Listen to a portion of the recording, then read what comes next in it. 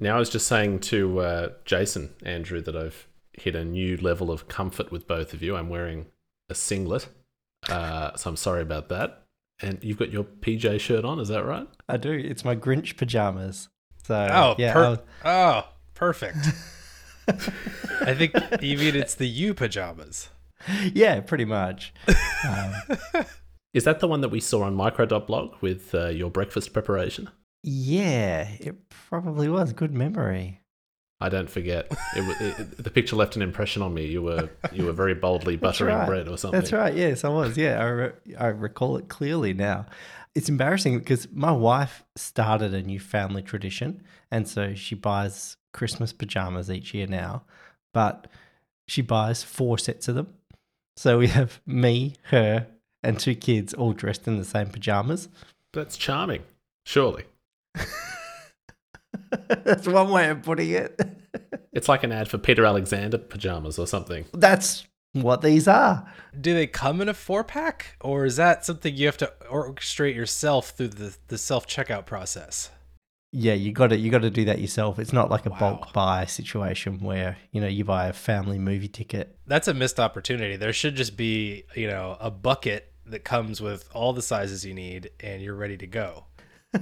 A pajama bucket. Yeah. That's Bucket. an untapped business opportunity. Oh, Jason, your drink just there, you've reminded me. I've taken a leaf out of your book and I've come prepared with a multi-beverage experience. Oh, good. We've got the Milo, which I'm drinking first, which may be risky for a podcast considering that milk may not be optimum for the throat. Is that cold? Wait, what is that? It's cold. Yeah. Milo. Are you familiar with Milo? Nestle Milo? No. What is that? Do tell. It's a gritty, malty choc powder, which should mix into milk but doesn't properly because apparently the inventor was told by his children that it's nice when it's coarse. You get this little grainy slick on top of the milk, which is just perfect. What do you reckon, Andrew? You like it that way, or do you mix it in with hot milk? No, I like mix it with cold milk, and then you whip it up so it gets milky, like the chocolate malt sort of mixes in with the milk, but then it's still like a sludge that forms on the top of the milk, and then you just spoon that off and eat it. Exactly. And then you drink the chocolate flavored milk after that. We're on opposite sides of the continent, but we're aligned. Wow. That makes perfect sense. Okay. If the way you like it is the way it was not intended, that's all the better. It's so delicious. I don't think I've ever met a person who doesn't like Milo. Yeah, it's not like Vegemite. It's a chocolatey thing. You're gonna like it. Yeah. So no thin layers here. We want thick, just sludge.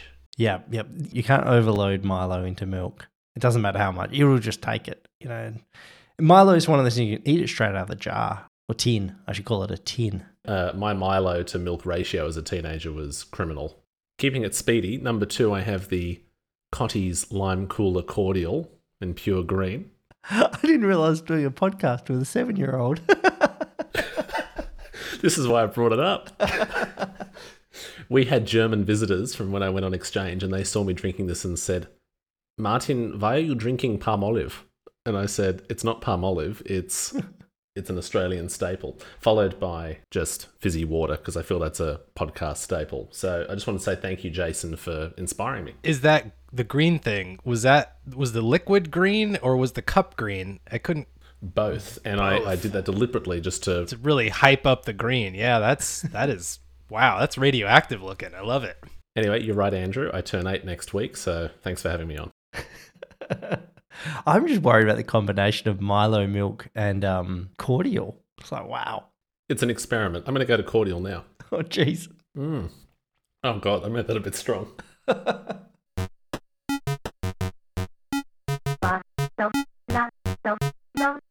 Well, we've got origin stories there, and I think I've distracted enough. So, Jason, you entered this. Do you want to kick it off, explain what this is all about? I would love to explain what it's about. I don't even really fully know, to be perfectly honest. It kind of was just something where I was thinking, where did we get to where we're at now?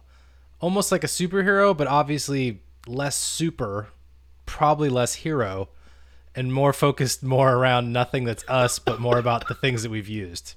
So That seems pretty straightforward. I don't know if anybody didn't get that. You shouldn't talk yourself down. Come on, you're super. Then it snowballed, and then Andrew sends this beautiful like graphic of his life in technology, and I feel horrible because I haven't even written anything down in terms of text. I was going to kind of just wing it. So then I had to break out Graphel last night and start building something that looked somewhat respectable. And I came up with something. And then I think, Martin, you followed suit, but yours was even prettier than mine also. What? Nah. Oh, goodness. With the handwriting. Was that actually handwriting? Yes, that's Apple Pencil. Yeah. Oh, Man. that's beautiful. Beautiful handwriting. It looked like a font. Thank you very much. Natasha tells me I have doctor's handwriting, so you two have really given me a boost. Thank you. Wow. No, not at all. You need to go back to med school because it looked great. Thank you very much. Well, I suppose we'll be including these in the show notes. Maybe no one cares. And if not, then that's why we have chapters. You just skip right past this part. Well, this is fascinating. I love knowing people's history in technology, like where they came from. It's kind of the origin of this podcast itself in a way, because when Martin and I had our chat over on Lounge Ruminator, we ended up talking about old computers, and it was fun. That was a blast. I'm more interested in your histories than mine. I know mine. Right. Well, Andrew, since you added yours first, do you want to run us through your thought process? Because what I find really interesting about each of these graphics is that not only does it say something about our histories or what we've liked or used, but it also shows the way that we think a little bit, how different we are, because all three are presented quite differently. Yes. Which I feel is quite deliberate. I think just looking at the graphic alone, I think says almost more than what's in the graphic. If only I could have made this into a spreadsheet. I'm sure you can. Yeah, so I'll kick off with mine. This is actually a bit of a confession. This is not a new document. It's one that I had built a while ago. I don't even know why I do it. I think I did it just to play with OmniGraffle, and I needed something to make with it. And so I came up with this concept, but it served me well. Essentially, it's a timeline of my computer and console ownership dating back to the first one in 1984, showing my age. So I was like 7 years old then. Right through it goes to 2014, so it needs a bit of an update. But I think I've captured everything, certainly everything I could remember. So who knows if there was a little bit of extra stuff thrown in there, but these are the main ones that certainly stick in my mind. And I think it all starts back with the Atari 2600. That was the games machine. I remember playing Superman to the point where I could clock that. I remember playing Keystone Cops. I remember playing Pitfall. They were all awesome games. And it set me up for sort of technology in my life forevermore. I'll draw out just a few highlights perhaps. The Dick Smith VZ200. Awesome computer. Well, actually, it was absolutely rubbish, but I saved up for it for a long time, and I was so looking forward to it. It had those chiclet rubberized keys. I think it was a rebranded TRS-80, so it was an Australian one, but it's basically a trash 80. 4 kilobytes of memory, I think it had. So you couldn't do a lot with it, but it was like the gateway to computers evermore. And then I got into the Commodores and the Amigas. And that was like, I loved all that stuff. Was the Dick Smith, which... I was going to bring that up. Keep going. So I was going to ask if that was a kind of rebrand / clone of another one. It sounds like it definitely is. You said you saved... Was that was yours then? You like that was for your own purpose, or was that like a home thing? That was mine. I was pretty much the only one in the family that had any interest whatsoever. The family played the Atari, but then I was the only one that actually wanted a computer. I think my brother might have tried to do some statistics on it or something because he was in high school or something like that at the time. So I think he might have used it a little bit, but mainly it was mine. My sisters were like, whatever, nerd. Also, just to jump in, Jason, Dick Smith, I'm not sure if you're aware, is actually a person. He's an accomplished Australian entrepreneur. It's not innuendo or a joke. I figured not. I assumed it was like some kind of department store thing, like because there'd be like a Sears whatever here. So I figured Dick Smith was like some kind of store. Off to see Dick, that's right. He's great at ripping off other ideas and making them Australian, like sort of putting an Australian sort of twang to it. So basically, Dick Smith stores were a rip-off of, well, they were a rip-off of Tandy, which was a rip-off of Radio Shack in America. I think so. Yeah, I think that's kind of how it goes. But yeah, he's ripped off Vegemite. There's some like Dick Smith Aussie Mite. Speaking of Vegemite, there's a fun Vegemite fact on the Hemispheric Views Micro.blog account if you haven't seen it already. Someone was doing some Vegemite research yesterday. I'm not going to say who. Up to the listeners to guess, yeah. So yeah, jumping ahead, I had my Commodore Amiga, my Amiga phase, or I loved it. I played games, but that's where I really got into the whole idea of Workbench, and its operating system. I read an article just the other night, actually, I should put it in the show notes, about how beautiful the operating system of the Amiga was and how it had like scripting language, it had multitasking, it had like a Unix style file structure. You could use the terminal and a GUI at the same time. It was way ahead of its time and I loved it. It was really cool, but it just didn't really progress anywhere. And I held on as long as I could, which looks like about 1997. And I got a chunky IBM PC thing made by the company Packard Bell. Jason, do you know Packard Bell? Oh, yeah. It was pretty bad. That's how I learnt to hack registries and all that in Windows.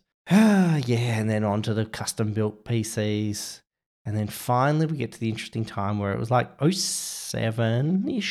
And I got my first Apple MacBook. This was the 17-inch, like the first one they made that was an Intel chip. Yeah. And so that was what pushed me over the edge. I'd been following Apple for a long time, but never wanting to commit the dollars. You know, I'd walk into like the Apple reseller shop and look at them and drool over them and say they're cool, but never actually buy one. Finally, when they went Intel, I was like, I'm going to do it. That computer, I loved it, but it was so flawed. It got so hot. It would roast your legs. It was the computer that I loved to have, but I hated to have at the same time. And I hated to carry it because it was so big. Yeah, and they hadn't really got the unibody down yet. It was still a multi-construction. So you'd pick it up. If you held it sort of in a corner, the whole thing would creak. Yeah. Could you feel the flex? Yeah. And it was heavy and it was hot. And it had that giant screen. But man, it was just like, this is the future. It was so cool. And it was like, I am never not going to have Apple again, as long as I can help it. It was so much better than all those PCs that had come before. So 2007 was the tipping point, it looks like, around there, 2006, 2007. That's about when they did that transition over to Intel, and I was like, yep, I'm in. Was that your first transition from desktop to laptop also? It was, yeah. So I remember lugging this 17-inch into my work and sort of like setting it up next to my PC in the office. With the giant power brick, because the battery lasted no time at all, being a 17-inch laptop. Yeah, but it was just so cool to have. And I don't really know what I did. I think I might have used a bit of Omni Outliner and stuff. That was kind of all I used it for, but it's just the concept of having it there. It was a lot of fun. And then moved on through the laptop range. So had a 15-inch MacBook Pro, and then the 13-inch MacBook Pro with a Retina display, which still lasted and literally got put to bed. My wife's version of that got put to bed this afternoon. Oh, and why is that? We got 2 new babies in the family today. Very exciting. Congratulations. And we're talking technical babies, aren't we? We are. What if somebody's phone just crashed right there and they're like, "Oh my God."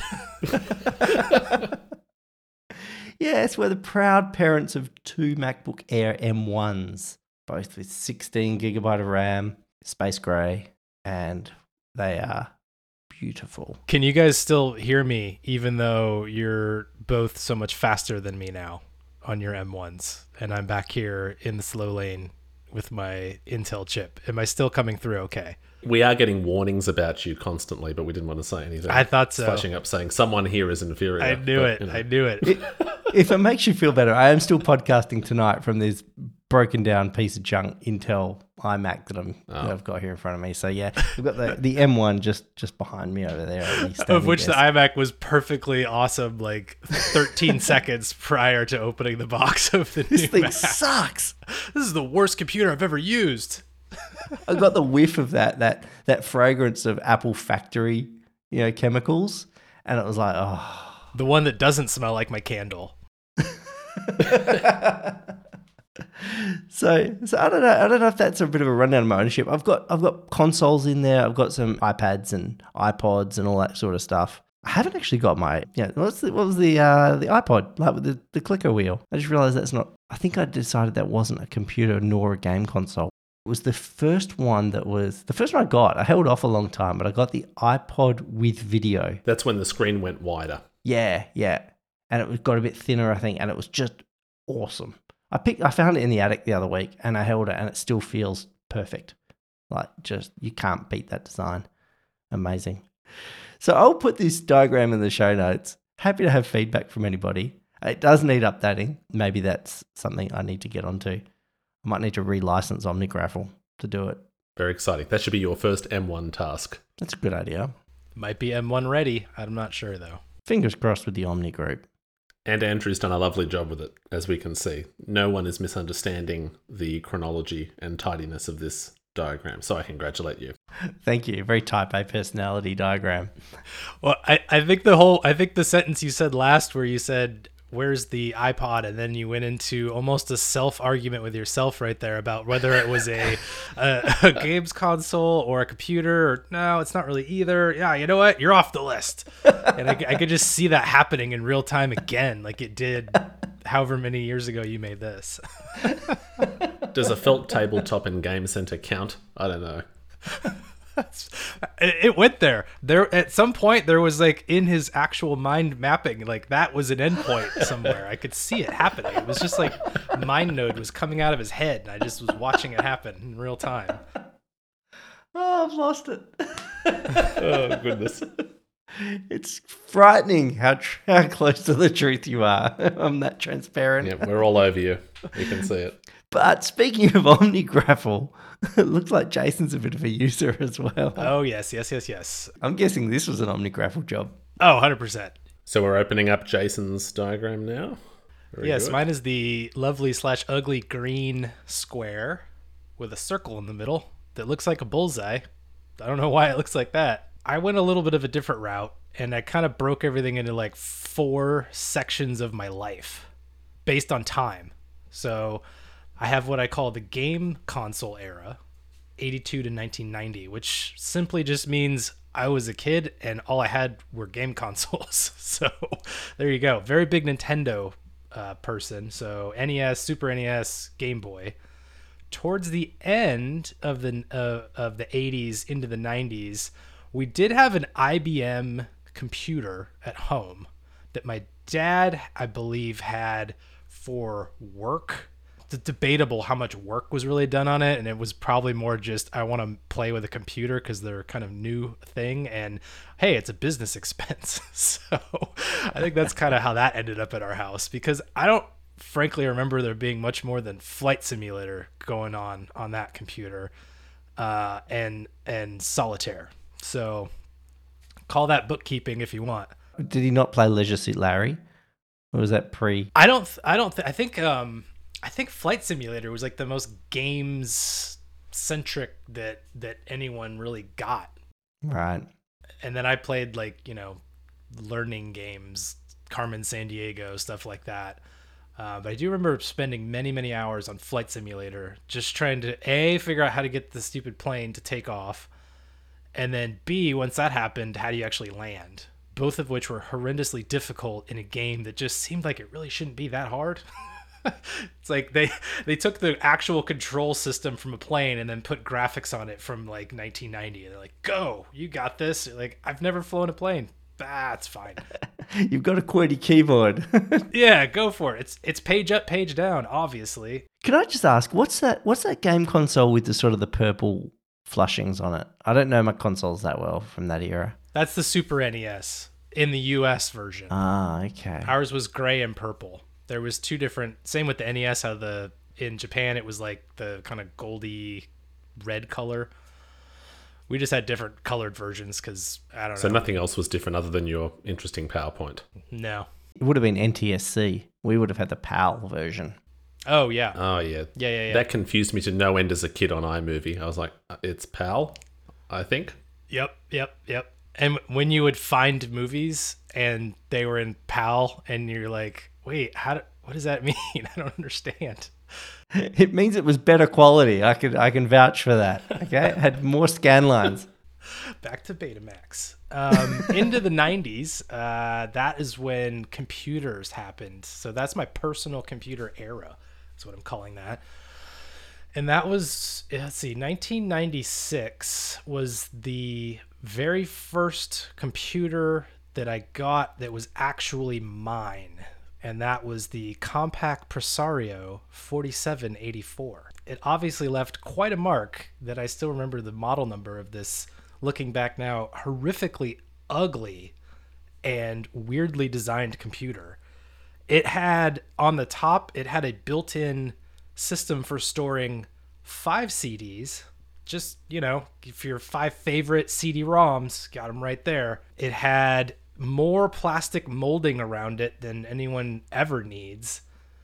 And then it had these, what I can only describe as atrocious speakers that clipped on the side, but as soon as you took them off again, the clips broke, so you could never get them back on.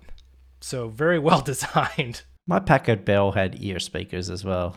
That was totally just a thing. I guess it just, Yeah. for some reason, they thought, well, we don't want to put anything on the desk because we've already taken up 9/10 of your desk with this monitor that is so big. But I will say one thing about this. This was back when we had dial-up internet. These computers sucked. I had a webcam. I don't know what even resolution it was. It was huge. But I do remember doing video calling with it over dial-up with a webcam across. It was basically from one side of the country to the other. And it pretty much worked. How did you do that? I have no idea. I don't recall what app we would have used or program we would have used. If that was something that was maybe part of because we had the same computers, we had the same model and everything. So it might have been like some gimmicky Compaq thing to show how advanced their computers were. I don't know. I remember it wasn't super great. It didn't always work. But the fact that we were doing video calling back in, had to be 97 maybe, was, looking back now, it's like, how the hell did we do that? Obviously now we're walking around and we've got, 4K FaceTime in your pocket. But that was something that was like, just blew me away back then. Quick question. Sorry. I want to know, were you one of those kids who grew up in the US with one of those inbuilt home intercoms, like in Ferris Bueller? I did have one of those, yes. There you go. All right. I used to lust after that. Because I'm a kid born in the 90s, right? In Australia, seeing this thing from the 80s going, that's a thing? Oh, amazing. And it's this fantasy that I learn my fellow co-host has grown up with. It was such a thing too. Like, so a lot of houses had it. Well, not a lot, but houses did have that then. And I don't think it was more about, I think, people wanting to have it than wanting to actually use it. I think that's really what it came down to, because it was kind of, I guess you could call somebody on that, but you could easily just say, hey, down the hall. Like, it's not, I don't know. It was always kind of a thing you knew was there, but no one really ever used it, except when you're kids, you use it as like for pranks and stuff. But Did you also have a laundry chute and a garbage compactor thing in the sink?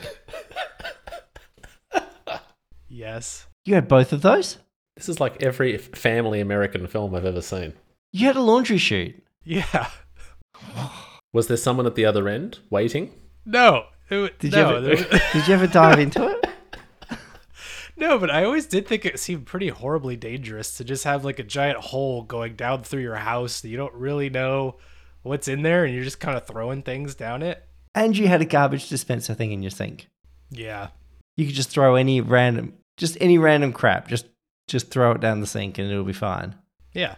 Wow, you really were living my childhood dreams. Well, all of this has happened before and it's happening again with the HomePod intercom. So Yeah, there you go. absolutely. And much better video calling now, as per this. Not to say that Skype is anything worth talking about, but I took you away from your diagram. I'm sorry. That was just pretty important stuff we needed to cover there. no, that's I think it was my fault. no, it's all good. Yeah, so back to the quadrant, top right for those playing at home. Probably the most pivotal, formative years for me. Again, first personal PC that was mine. First mobile phone in, I think, 1999, maybe 2000. It was right on the edge there. The Nokia 282. The Palm, anything that was a small computer I wanted, I would do anything to have. Didn't really need them. It was just the fact that you could have a computer that you could bring around with you. It's because everyone's impressed by that.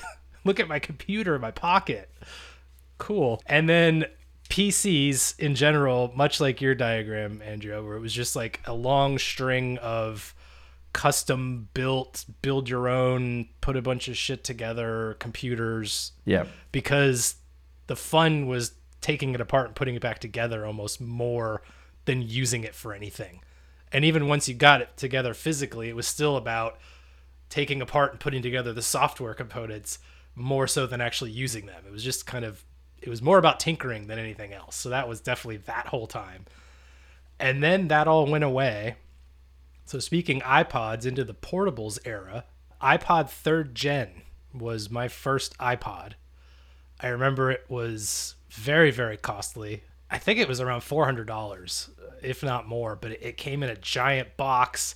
It had FireWire. It had all kinds of accessories in the box, all the little stupid spacers so you could put it in various docks because they had to have the correct spacer and all that stuff. I still have the box of those. Yep. Yeah, I figured with an iPod Hi-Fi necessary. Mm-hmm. But yeah, the iPod 3rd gen, that was my first introduction to Apple design. And that was very, very pivotal for me. And I remember everybody looking at me like, you know, you can get an MP, because MP3 players were still, they were new, but it was long enough into it by that point where you go down and get, you know, off-brand MP3 player for close to no money. You get a Creative Rio or a Microsoft Zune in brown. Which is probably what I had, honestly. I think I had some of those Creative Rio whatevers with the weird design that looked like the 90s still. And it was like you spent $400 and what dollars on an iPod. And it was still kind of like from Apple, who at that point, if you were doing Apple stuff, people looked at you even more sideways like, the hell? Wait, what are you using that, you know, that toy computer for?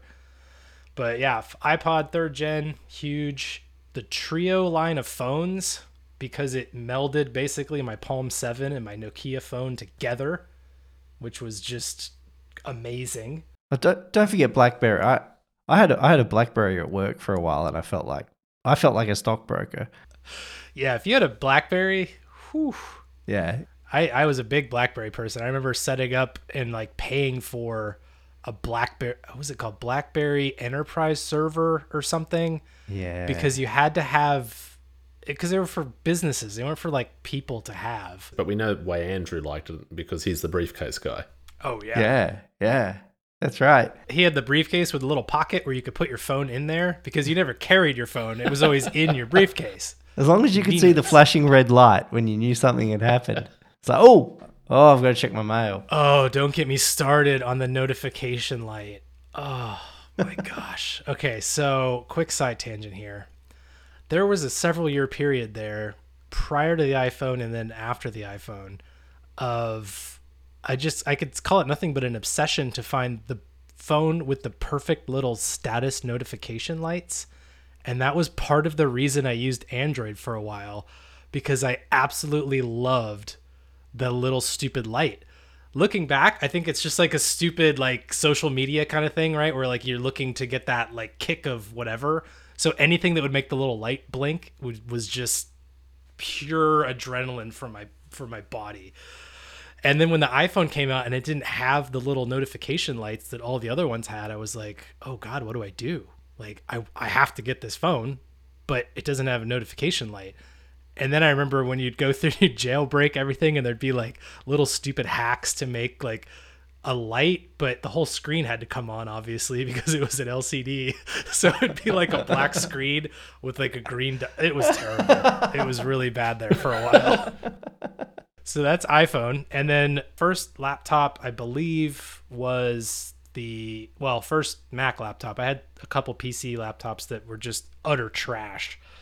But a laptop was like super expensive back then. So it was like any piece of crap that was technically not plugged into the wall. Love it. First Mac laptop, PowerBook G4, 12-inch, still the best computer ever made. That was so good. I wanted one of those so much as well. That was so cool. It felt so ahead of its time. And oh man, I hacked the hell out of that thing. I remember like you could take the front lid off and like put in a piece of colored gel, like like that plastic kind of see-through stuff. Put it in front of the Apple logo. Yeah, exactly. And then like you could have your logo be different colors. And then, okay, moving into the modern era, Mac desktop. So the Mac Pro, 2009 Mac Pro. I still have it in the garage and actually ran it probably up till about 3 years ago. Wow. That thing, it still works today. You could use it perfectly fine. And there's actually a pretty good market for aftermarket pieces to kind of make it modern again, so you can have like handoff and all that stuff, but I don't want to deal with that crap anymore. And of course, Apple Watch, iPad, huge, kind of transforming from mobile to like truly mobile. And then the move into not just Nintendo anymore, but everything. Just give me all the consoles. And that's where we're at today. Questions, comments, concerns? Well, this isn't a question that we asked Andrew, but I think we can turn to him in a moment after you. I know when we were going through your desk, you picked out the Palm on your shelf as the thing that you would save from a fire. Out of this set of quadrants here, what would you say is the ultimate formative device? Like the one that had the biggest impression on you? Not necessarily the one that you would save from a fire, but the one that led you or influenced you the most. Wow. I'm going to cheat. I'm going to pick two. They are not the rules laid down. So hey, whatever. I signed nothing.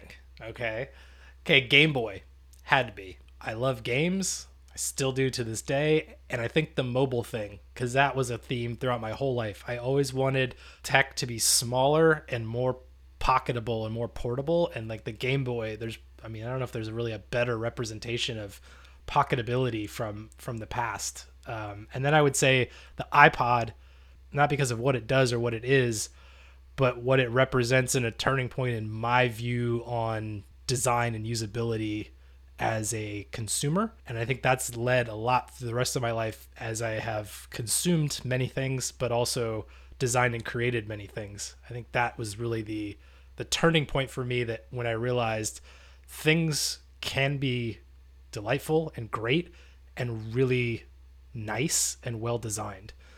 Instead of just, here's a thing that we made, you figure out how to fit yourself into that. Products could be turned on their head and designed to fit what you needed. I'm fine with your cheating because that was a good answer. Yes. Andrew, what about you? Because we didn't ask you. No, but it's a very easy answer for me to give. It's the Commodore Amiga 500. That thing was my youth. In so many ways, that was like the hub of my entire life. It brings back memories of sleepovers, all night gaming nights with my friends, which was so much fun. You know, it was sitting around with joysticks in hand playing games all night through. So it's a social element. Then it was the area that I learnt sort of both hardware and software, upgrades to the memory, you know, slot in new memory chip, memory cards and that sort of thing.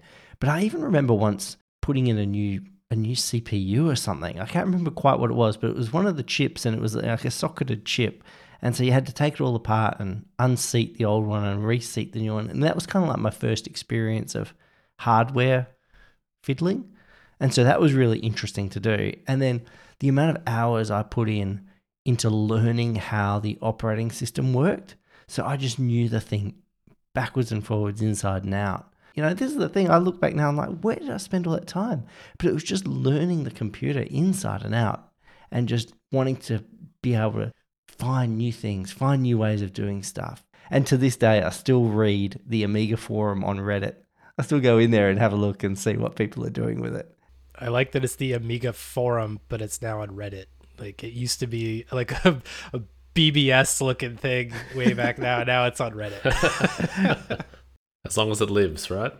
Another great answer. I love the idea of that flowing through to sum up your efficiency, your devotion to productivity. I love that. That's really, really good. I'd never thought about that actually until just now as I was talking. I was like, that really is it. Martin, do you want to tell us about your lifelong move into font creation? Yeah, font creation. Look, I'm very flattered. You can come up with a name for it if you like. We'll do something about that. Natasha was making fun of it. Could you call it anything other than felt? Feld grotesque. We'll take that. I think that works. But you can read it. There are no problems. Beautiful. It's beautiful. I love it. Nothing for me. Very nice. Well, listeners, if you open up this apparently fine piece of typographic work, beautiful. I'm very happy. So I took a bit of a different approach and focused on 6 things that I consider to be very formative. I cut out things that personally I find very important or arguably tie with certain things, but I had to make harsh decisions. So really my computing life started when I was 5 years old with the 1997 Power Macintosh 6500. You are such a baby. Such a baby. It never just blows me away every time. You're so young. Well, look, I mean, if you need justification or any sort of explanation for why the Mac is burnt into me, there was no PC period before this. I grew up with PCs at school. I used PCs a lot alongside Macs at home, but the presence of the Mac at home meant that there was no chance that I would ever look at that for more than 3 seconds. So that computer was actually suggested to the family by my aunt, who was serious and still is serious Apple devotee, given Apple Newtons at university through her educational job and stuff. So she was like, you must buy this, and convinced the family in the year that the company was apparently about to go bankrupt. So it shows how much research my family was doing at the time. But yeah, having that experience with the more classic Mac OS and a lot of the beeps and bloops and the chime and the big extended keyboard, I loved that thing. So even though it was arguably their worst period of design or success, that carryover from the legacy of the earlier Mac made a huge impression on me. So that's why that one ranks as the first. Look at that tower. Oh my gosh. That is just nothing good looking about that. Not at all. Not at all, but it was very dear to me. It's the most PC looking Mac there could ever be. So it looks like a marshmallow in a way. Yeah, it's almost like that molar Mac. I can't remember the name of that. Right. You know what I'm talking about. Yeah. The one that looks like a gigantic deformed tooth. You could probably do a whole semester's design deconstruction course just on the atrocities that have happened with this design. Yeah, you're right. There's nothing super special about the look of this machine, but I did love, I remember using stuff like QuickTime VR and playing Myst and that sort of stuff as a kid, and I loved it. So when people say, look at this 360 video or photo thing that you can have on Facebook, I'm thinking, I was playing with these things when I was 5 or 6 in QuickTime, and they, their eyes glaze over and I go, don't worry, just use your Facebook thing. But yeah, shifting to the next device, I put the Game Boy Color down. Now I'm pretty sure it was called Neotones Ice. I think it was like a Japanese and Australian exclusive particular version of translucent plastic, influenced probably by the iMacs of the time. Everything went translucent with coloured plastic. But the reason I've put this down is that although I'm not a huge gamer, this was really the first personal device that I had. Nothing like an organizer or a computer really, but something that you could sit down with in an individual fashion and play through a game. From there, the only sort of set of Microsoft products to ever enter the house were Xbox branded. There was a 360 after this, but I don't really rank that. This first Xbox, that got me into the whole thing, like parties for multiplayer with friends, Halo and so on. And it isn't pictured in this particular device diagram, but I had I think they called it the Duke controller. Do you know what I'm talking about when I use that word? It was like the massive Xbox controller, 150% the size of this one. It was like gigantic for children's hands. And I held onto that thing until the cable frayed and then went and got a replacement one on eBay because it was like a dinner plate in your hands. More like a bread and butter plate, actually. But anyway, that was formative in the sense that it got me gaming with friends and opened up different discussions and ways of thinking about computers.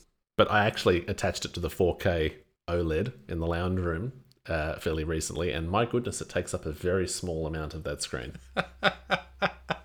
It's sort of like the equivalent of looking at what must be an original Macintosh display relative to the size. It's like, oh yeah, I can see the heads up there. That's good. I remember mine was plugged into a Sony Trinitron. It was like I'm moving out of home, and I'm like a big person now. And I had an Xbox and a Sony Trinitron flat screen, and I was like, look at me go. Hello, ladies. Now, the PowerMac G4, that was another family computer, but funnily enough, it was like a donation from that same aunt. We didn't buy it, and even though we shifted to the Intel iMac not long after that, this was the computer where I first used Mac OS X on a regular basis, and all of the jaggedness of the classic Mac OS had been pushed aside for Aqua, and I went, oh my goodness, and it was my introduction to the iLife suite and all of these glossy new things. So that was really my training to enter the modern era, if you want to put it that way. And I loved the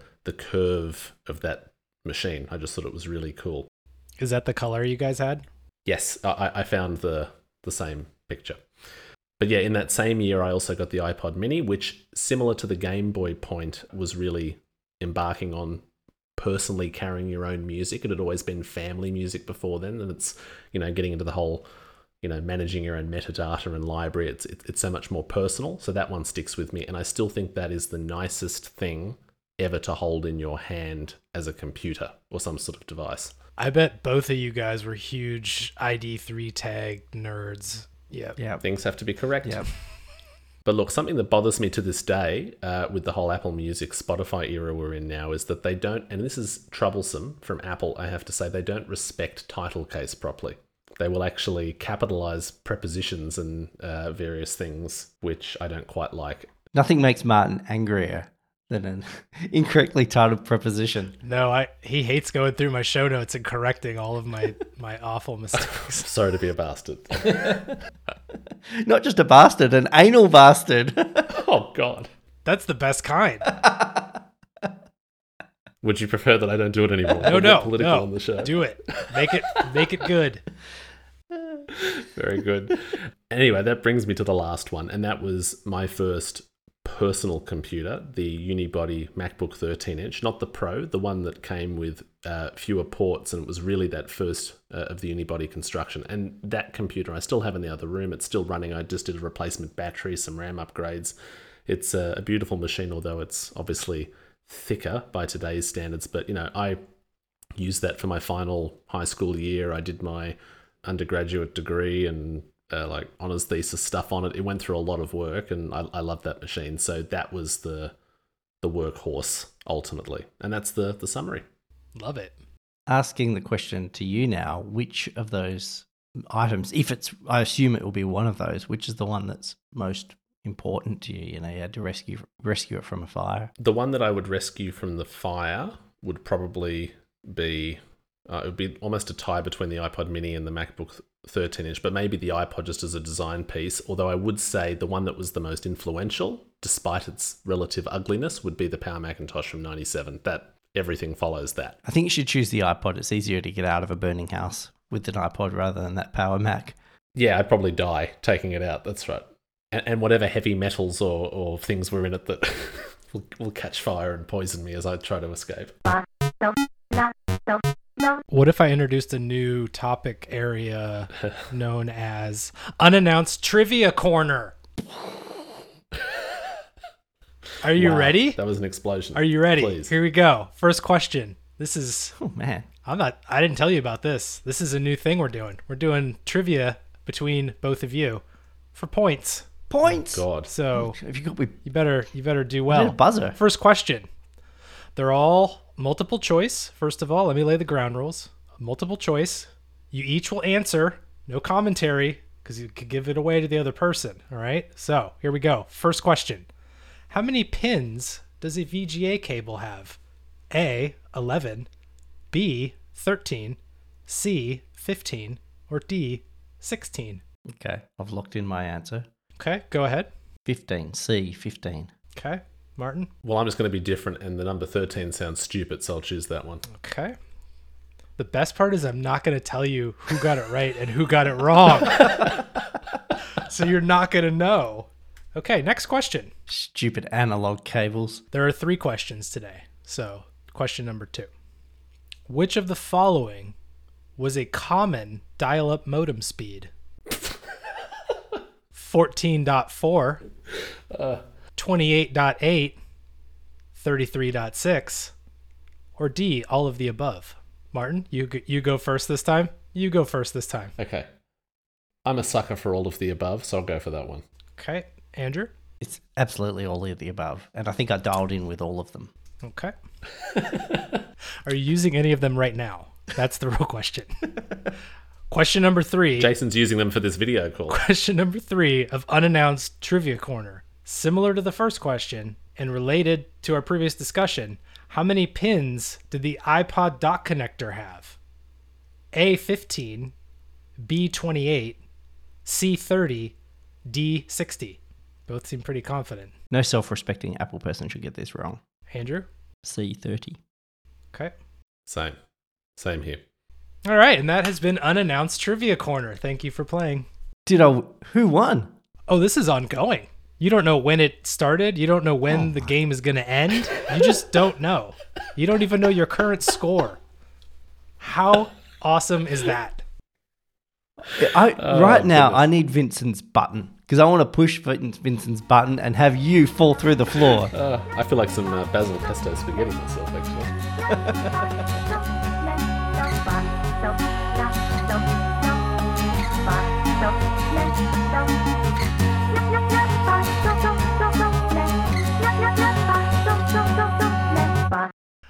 So he sent in another photo of the drawer.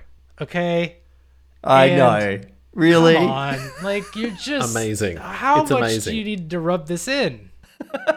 It's like those, you know what I thought of instantly? You know those gigantic mural ad things that Apple puts in its Apple stores where they arrange all of the products in like a diagonal grid formation? 100% that's what it reminded me of. Yeah. In a drawer. Yeah. Vincent's the kind of guy that would go to McDonald's, order a Big Mac, and it would come out and it would look like the Big Mac in the ads, not like the sad Big Mac you actually get given. Yeah. He just lives in this world of perfection. I don't know how he does it. Everything's propped up by toothpicks. Yeah. It's amazing. That drawer was insane. And we know that the button now holds headphones. It's a headphone hook. Well, it's double purpose. I still think it's a button. It seems a little dangerous to have headphones on there because what if you go to push the emergency drop through the floor button and the headphones stop it? Now you're in this weird awkward situation where the person clearly knows you were trying to drop them down a hole, but it didn't work. Do you just kind of like play it off like, oh, I was just kidding? I don't know. That's a situation I've never considered, frankly. You gotta, three steps ahead. You gotta be thinking about these things. Well, look, I look forward to the next Unannounced Trivia Corner, whenever that may be, if indeed it ever happens again or we find out our You'll scores. never know. I do know I'm going to go Googling VGA cables soon. Or maybe I could just go to my office and look at the monitors that they give us. The answer's right there.